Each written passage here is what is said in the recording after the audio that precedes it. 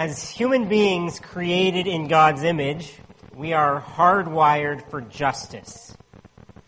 A couple months ago, I used the example of bad drivers, right, to explain how we love it if annoying or dangerous drivers get caught red-handed, right? Let me use a different example today to show us this fact. How many of you are fans of some sport? Hockey, football, baseball, soccer, whatever, right?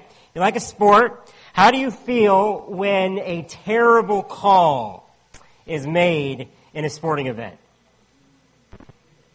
When a referee or an official or an umpire just makes an awful call. Especially, how do you feel if it goes against your team?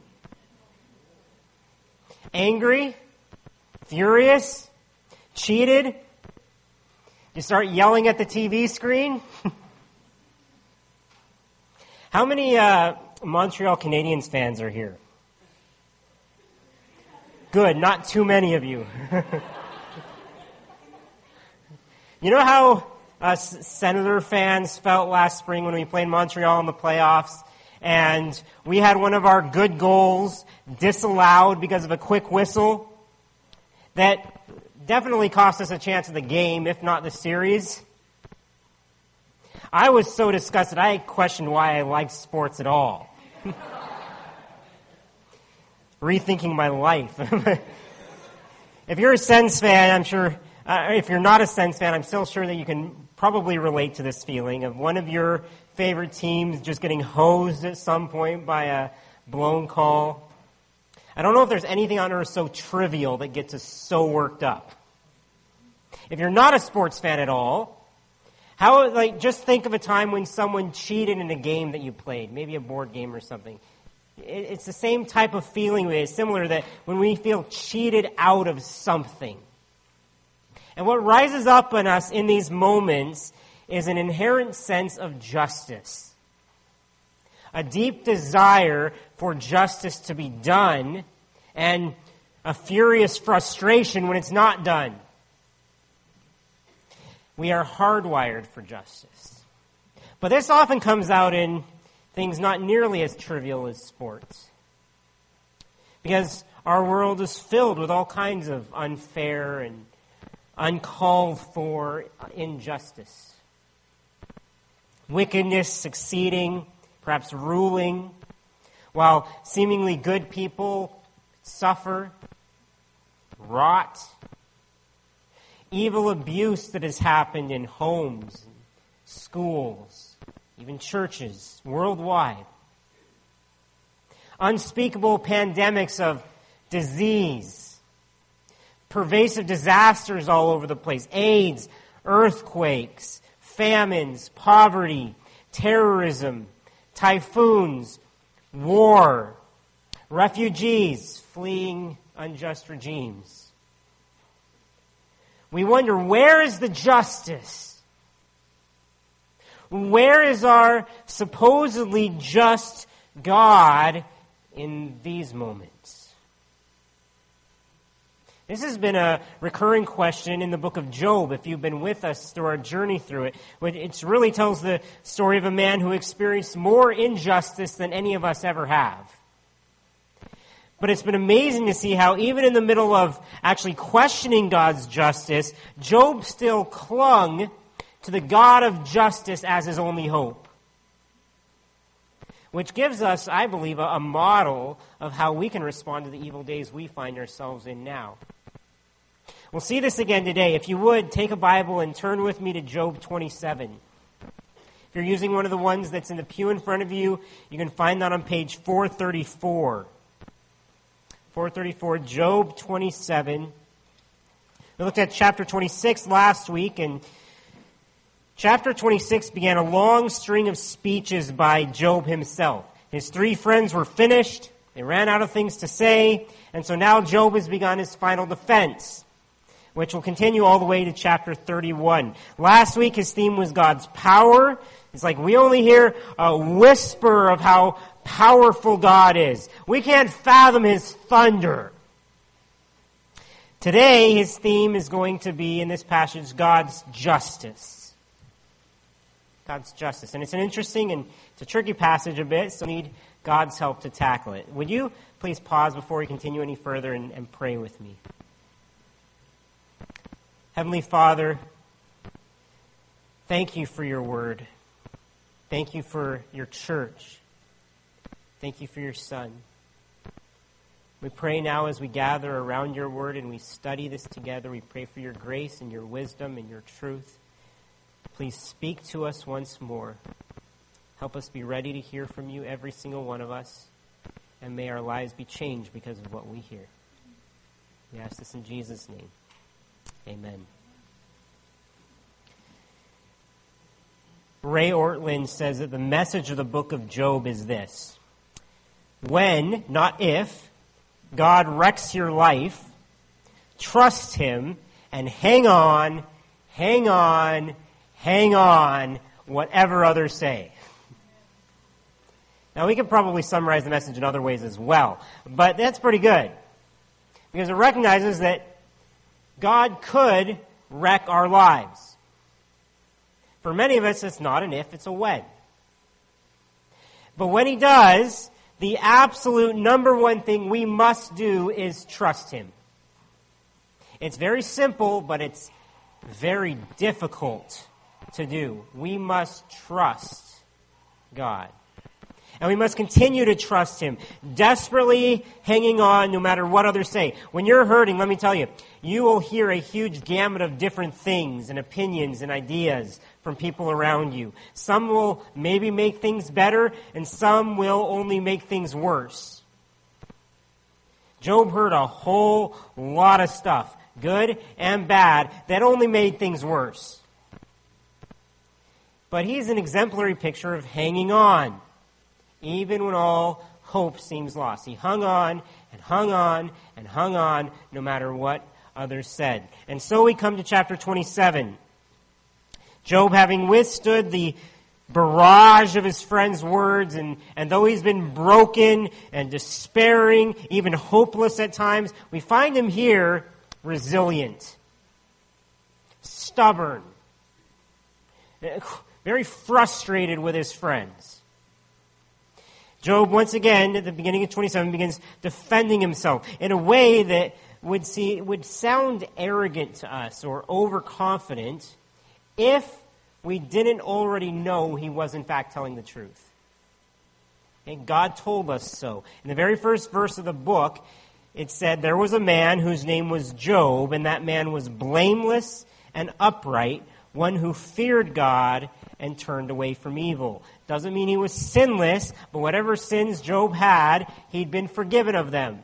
And the general conduct of his life was righteous. It was repentant and worshipful. God saw him this way. And so, therefore, we should as well. He's basically an example of a true believer and what true believers might go through. Look how Job begins repeating his defense in verse 1. It says, and Job again took up his discourse and said, as God lives, who has taken away my right, and the Almighty, who has made my soul bitter, as long as my breath is in me and the Spirit of God is in my nostrils, my lips will not speak falsehood, and my tongue will not utter deceit. Far be it from me to say that you are right. Till I die, I will not put away my integrity from me. I hold fast my righteousness and will not let it go. My heart does not reproach me for any of my days. Now, you might not be able to tell this right away, but these are some really strong words from Job. In verse 2, when he says, as God lives, who has taken away my right, and the Almighty, who has made my soul bitter, Job is swearing an extremely solemn oath. He's even invoking the name and the nature of the Almighty living God in his oath. Saying, as surely as God lives, there's no higher authority to swear by. As surely as God lives. He's saying the equivalent of our, I swear to God, which I'd recommend that we never say. It's too strong of an oath. But here, Job is handing his case over to God. He's confident that God will vindicate him. He's confident enough in his case to swear it. I swear to God. And then he also goes, I swear on my life with every breath of my lungs. Verse 3, as long as my breath is in me, as long as the Spirit of God is in my nostrils, my lips will not speak falsehood, and my tongue will not utter deceit. So as long as I live, I will never give in and admit to something that is untrue. Because if Job did what his friends were urging him to do, he'd be lying.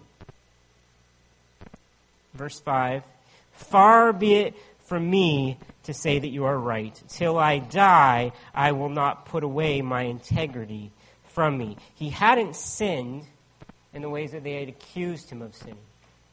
He hadn't brought these terrible sufferings on himself. And because of his integrity, he couldn't bring himself to lie, to perjure himself. Far be it from me to say that you are right. That far be it from me was a Hebrew way to call God's judgment down on himself if he were ever proven to be wrong. He's essentially saying very seriously, I'll be damned if I ever concede that your arguments are right. Strong words. So he rightfully reaffirms, verse 6, I hold fast my righteousness and will not let it go.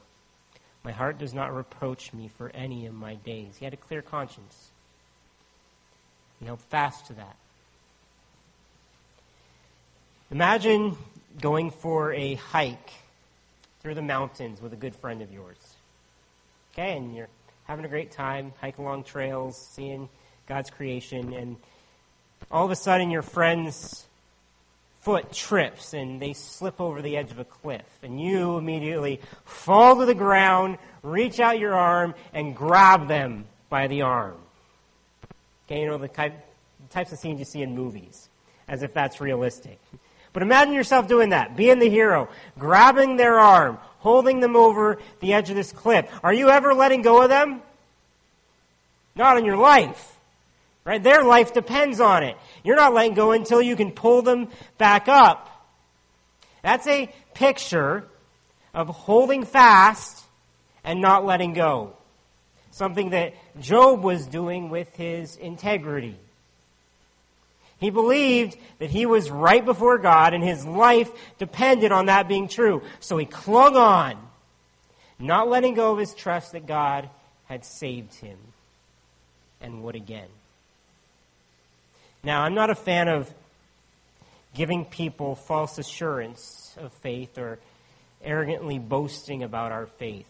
However, if you have truly been saved by God, you have repented of your sins, and you have believed in Christ as your Savior, and you trust in Him alone for your salvation, don't let anyone ever tell you otherwise.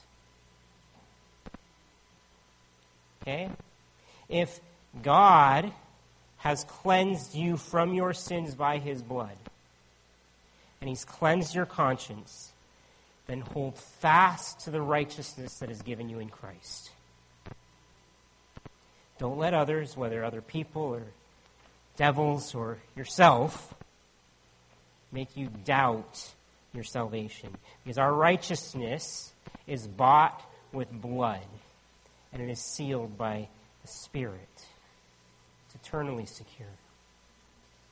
Again, trust God and hold on, whatever others say. This is what Job was doing. However, you can tell it definitely wasn't easy to do.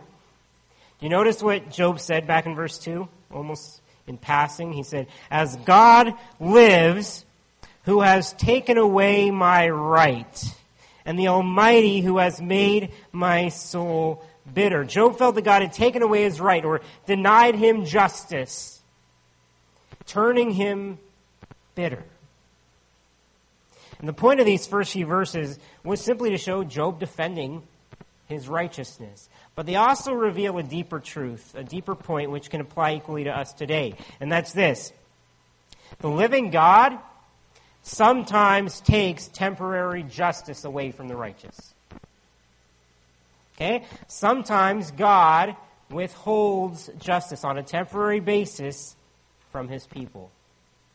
The living God sometimes takes justice, temporary justice, away from righteous people. And by temporary justice, I'm just referring to short-term or immediate justice. And that could be a long time, but temporary. I emphasize, though, the living God here for a reason.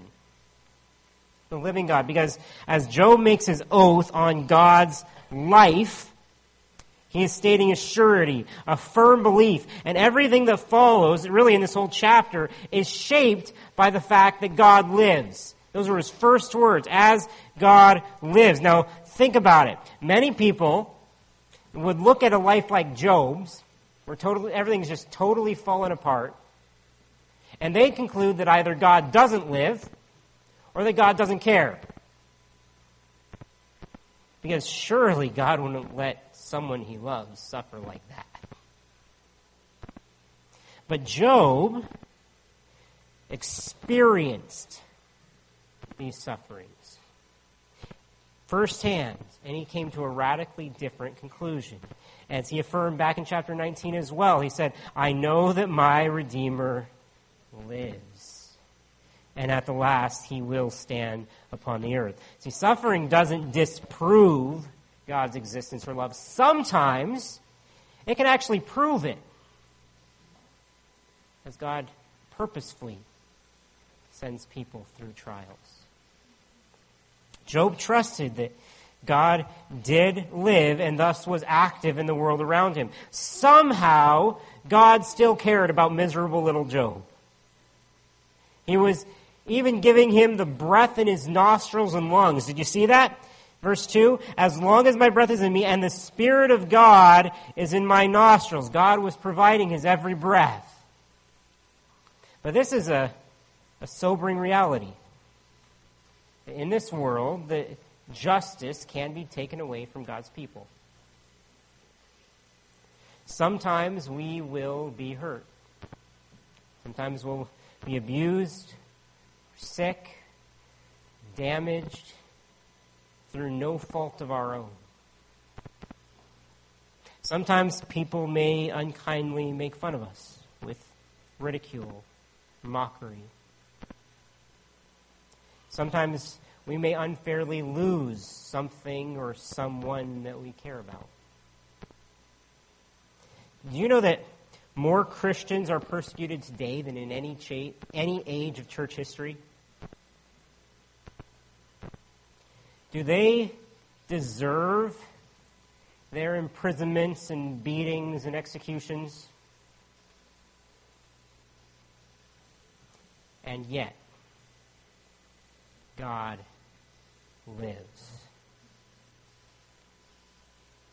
You may feel like God has taken away your right, yet he lives. Are you really okay with God giving and taking away? You sing it. You okay with it? He is infinitely wiser and stronger than us. He is living and active in our lives, and he's up to something, even when we can't understand. God sometimes takes away our perceived rights to fairness and justice for now. And we must admit this is reality. Okay? But we shouldn't only do that. We shouldn't stop there. Job doesn't. Even as he somewhat complained about what God did, Job also goes on to reaffirm his trust in God by handing his case over to God, staking everything on God's life and character. Francis Anderson, one scholar, explains it this way, says, Job is not shaking his fist at God. By his solemn gesture, he stakes everything on a justice beyond this injustice. So yes, his circumstances were pretty unjust. Any of us can admit that. But there was a justice beyond the injustice. And that's the other truth that will come out clearly in the rest of this chapter. The living God sometimes takes temporary justice away from the righteous. But The Almighty God will always bring true justice to everyone. God will eventually bring about His justice to everyone, guaranteed. The Almighty God will always bring true justice to everyone. You can count on it. It may not look exactly like we'd hope it to look or we expect it to look. But because we got really distorted views of justice and fairness as humans. But God doesn't. And He's perfectly just. And we can trust that His justice will be perfect. The rest of this chapter is basically made up of a prayer and then a warning.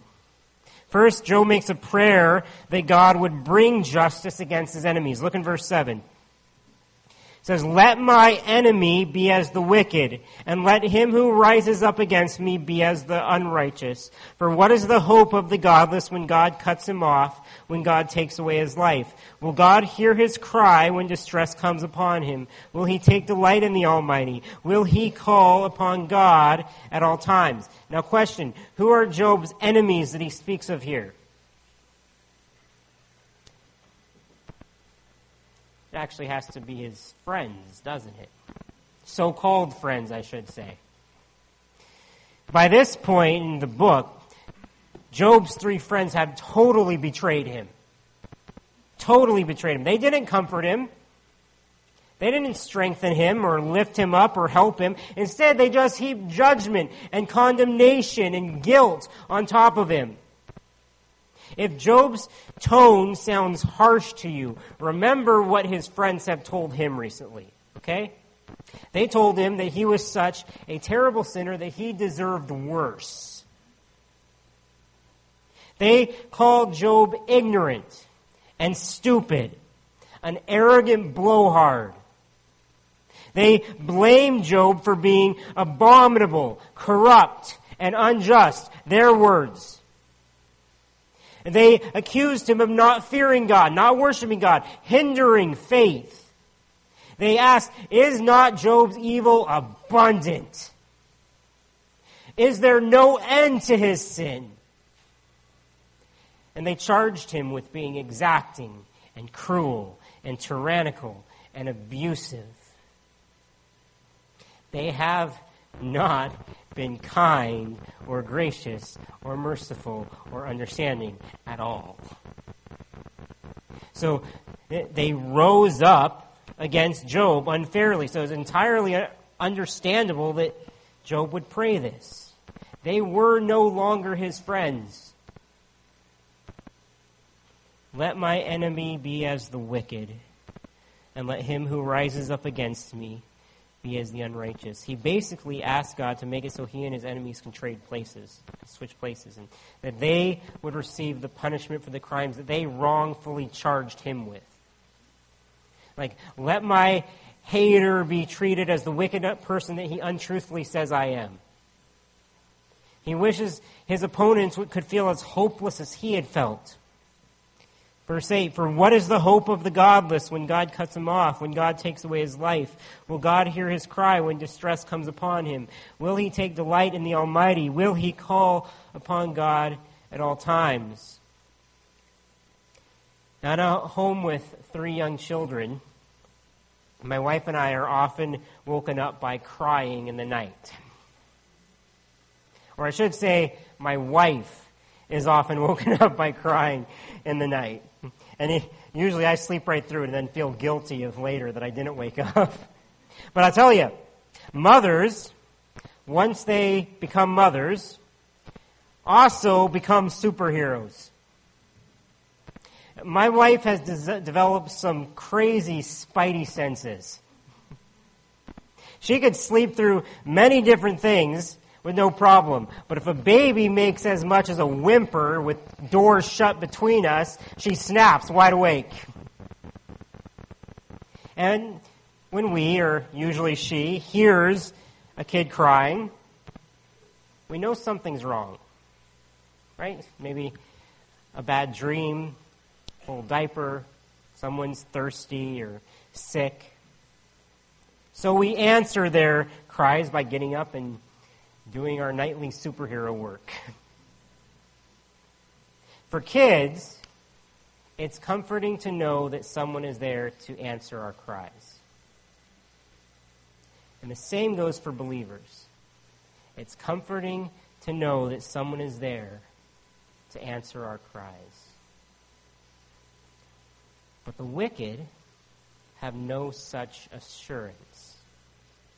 And Job explains this here. It's like once the wicked die, their hope expires and God won't help them. Verse 8, for what is the hope of the godless when God cuts him off, when God takes away his life? Will God hear his cry when distress comes upon him?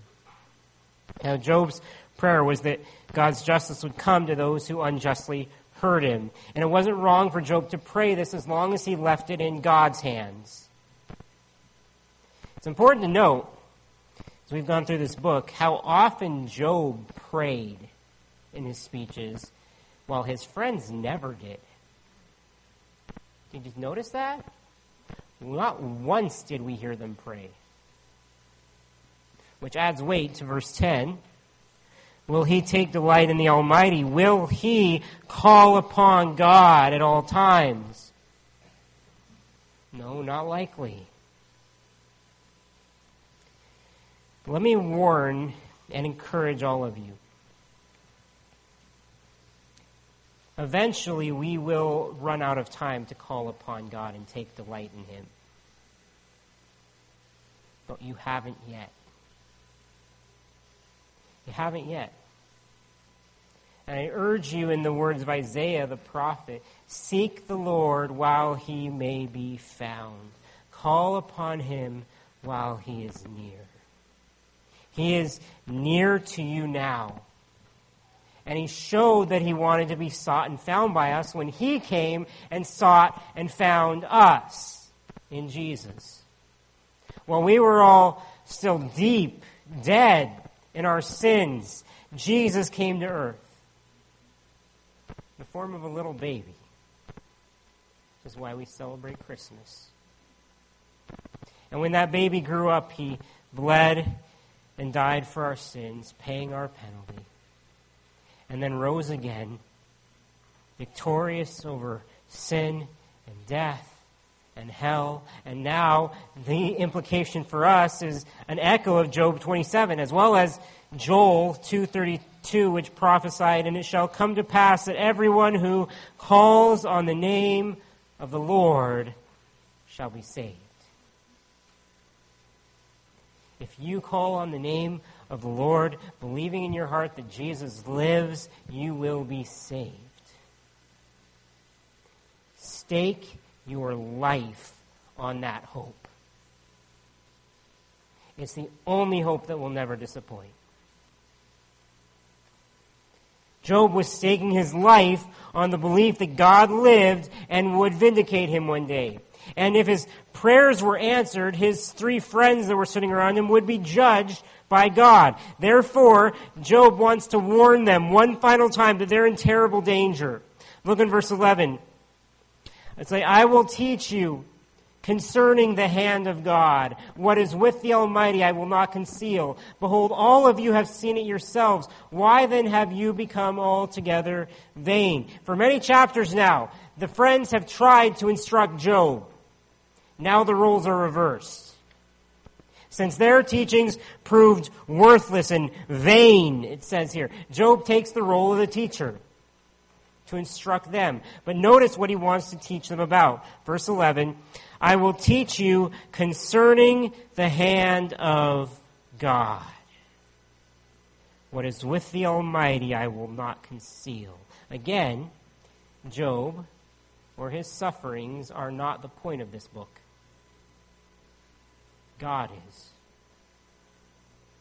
Job wants to teach them concerning the hand of God, what God is truly like, how he acts, how he relates to people. And this is why the two main points I shared with you today focus on God, not Job, or not us, and his justice. Of course, Job doesn't know everything either. He's admitted as much many times. He doesn't know all, but he obviously does know better than his friends. So what does he want to teach them about God? Well, first, that God's judgment does come. Like I said, the Almighty God will always bring true justice to everyone. The righteous can take hope in that truth, and the wicked should take heed. Now, this is where this passage gets a bit confusing, because over the last 11 verses, Job says a lot of things that sound quite similar to what his friends told him earlier. It almost sounds like he's come around to their viewpoint. That now he agrees with them. Yes, the wicked are judged fiercely by God. Earlier, Job had claimed that sometimes the wicked inexplicably prosper on earth. But now it almost seems like he contradicts that claim. However, I don't believe that this is the case. He's not agreeing with them or contradicting himself because the contexts are extremely different. Christopher Ashe explains that while it is true that the spine-chilling description of the fate of the wicked has a striking number of points of contact with similar descriptions in the speeches of the Comforters, the context is different. They describe the torments of the wicked because these sufferings parallel Job's sufferings, and they thus imply that he is wicked. He describes them because this terrible fate is what will befall his friends if they continue to accuse and malign him. Now, earlier in this chapter and before, Job focused on the temporary withholding of justice. This is true. But this was denied by his friends.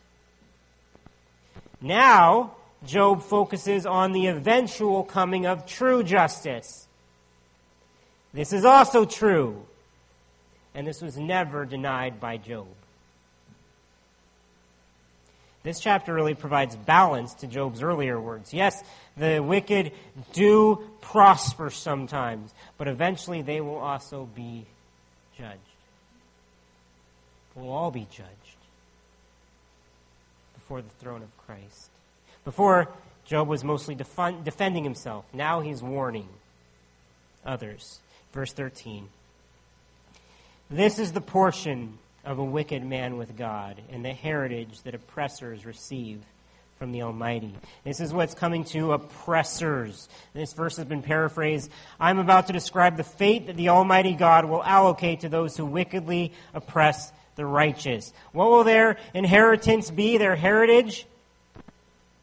It's downright tragic. Look again. This is the portion of a wicked man with God and the heritage that oppressors receive from the Almighty. If his children are multiplied, it is for the sword, and his descendants have not enough bread.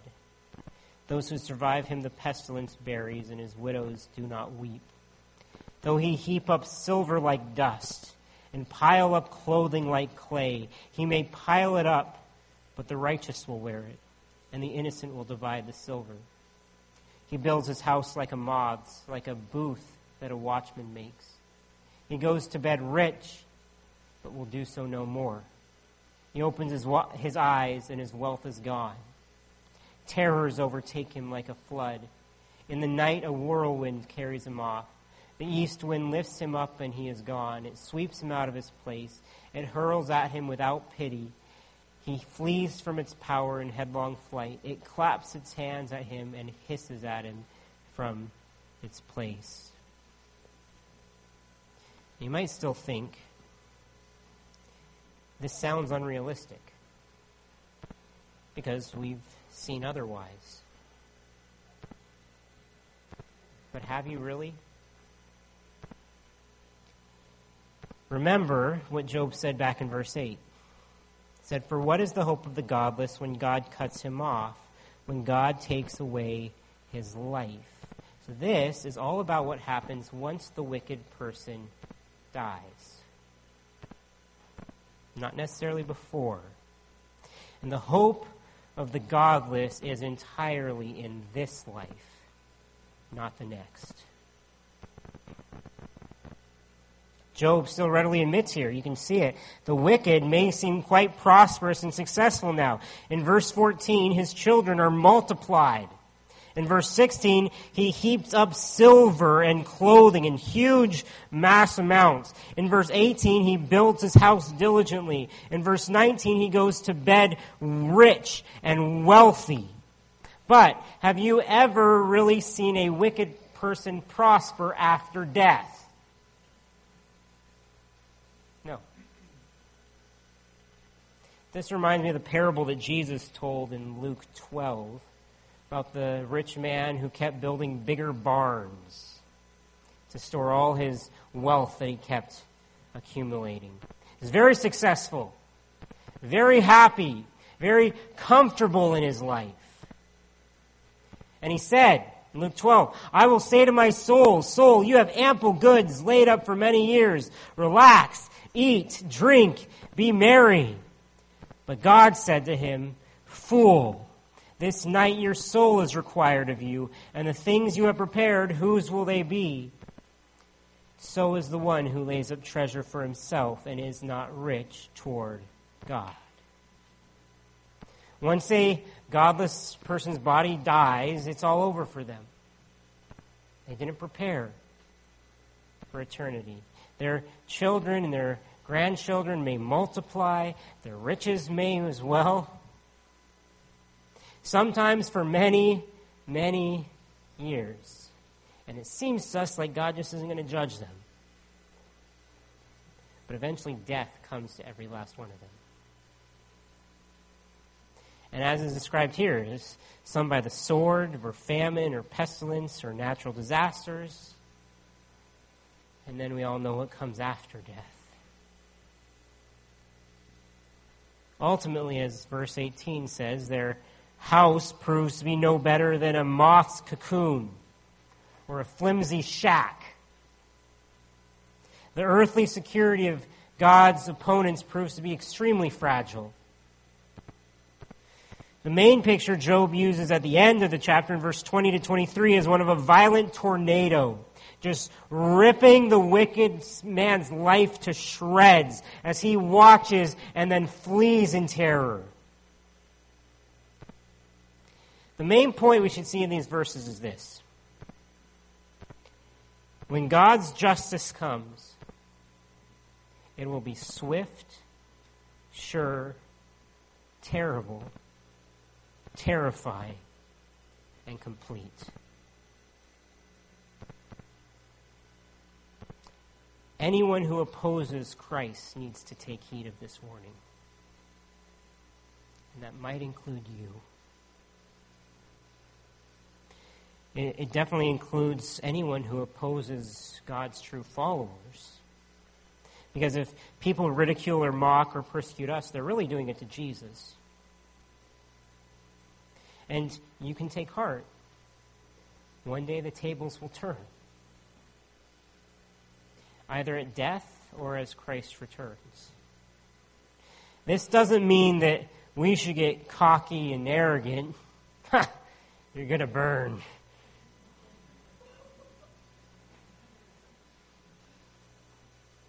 It does mean we need to get urgent about evangelism. Warning and urging others towards Christ. It's fascinating. Job's prayer is eventually answered in chapter 42 by him being told to pray for his friends and them being given forgiveness. God's grace is available to anyone. But I'm serious. Those who have been declared righteous by God should take heart now. Because this means that ISIS won't always wreak such terror and destruction.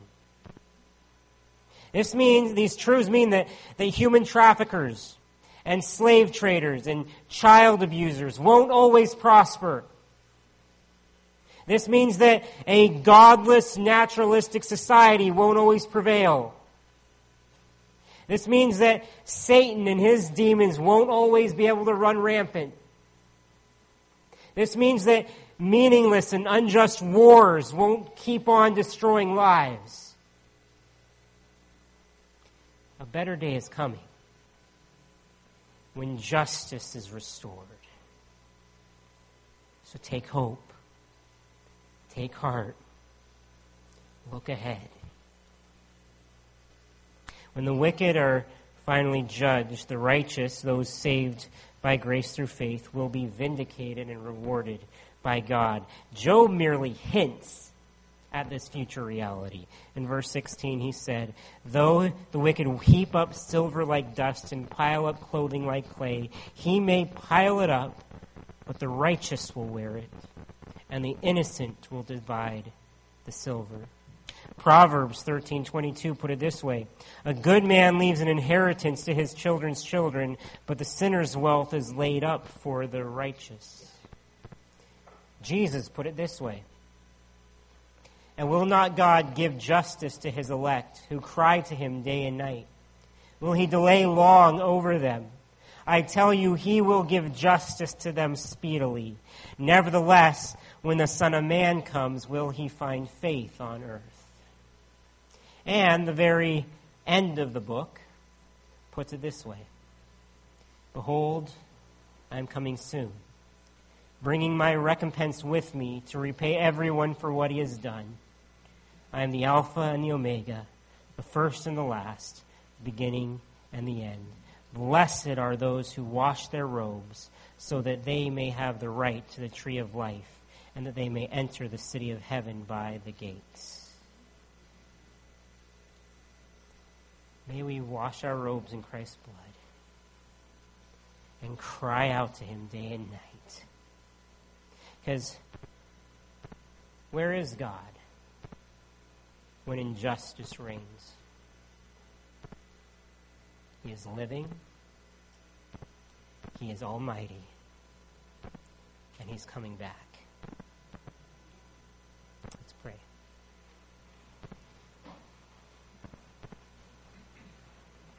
Heavenly Father,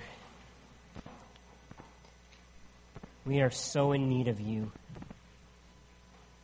We're so fallen and guilty and wicked without you.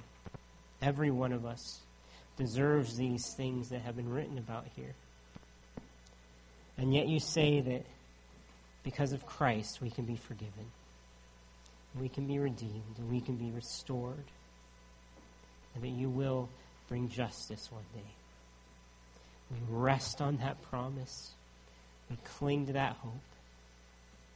And we look forward to when you come again. We pray these things in the name of Jesus. Amen.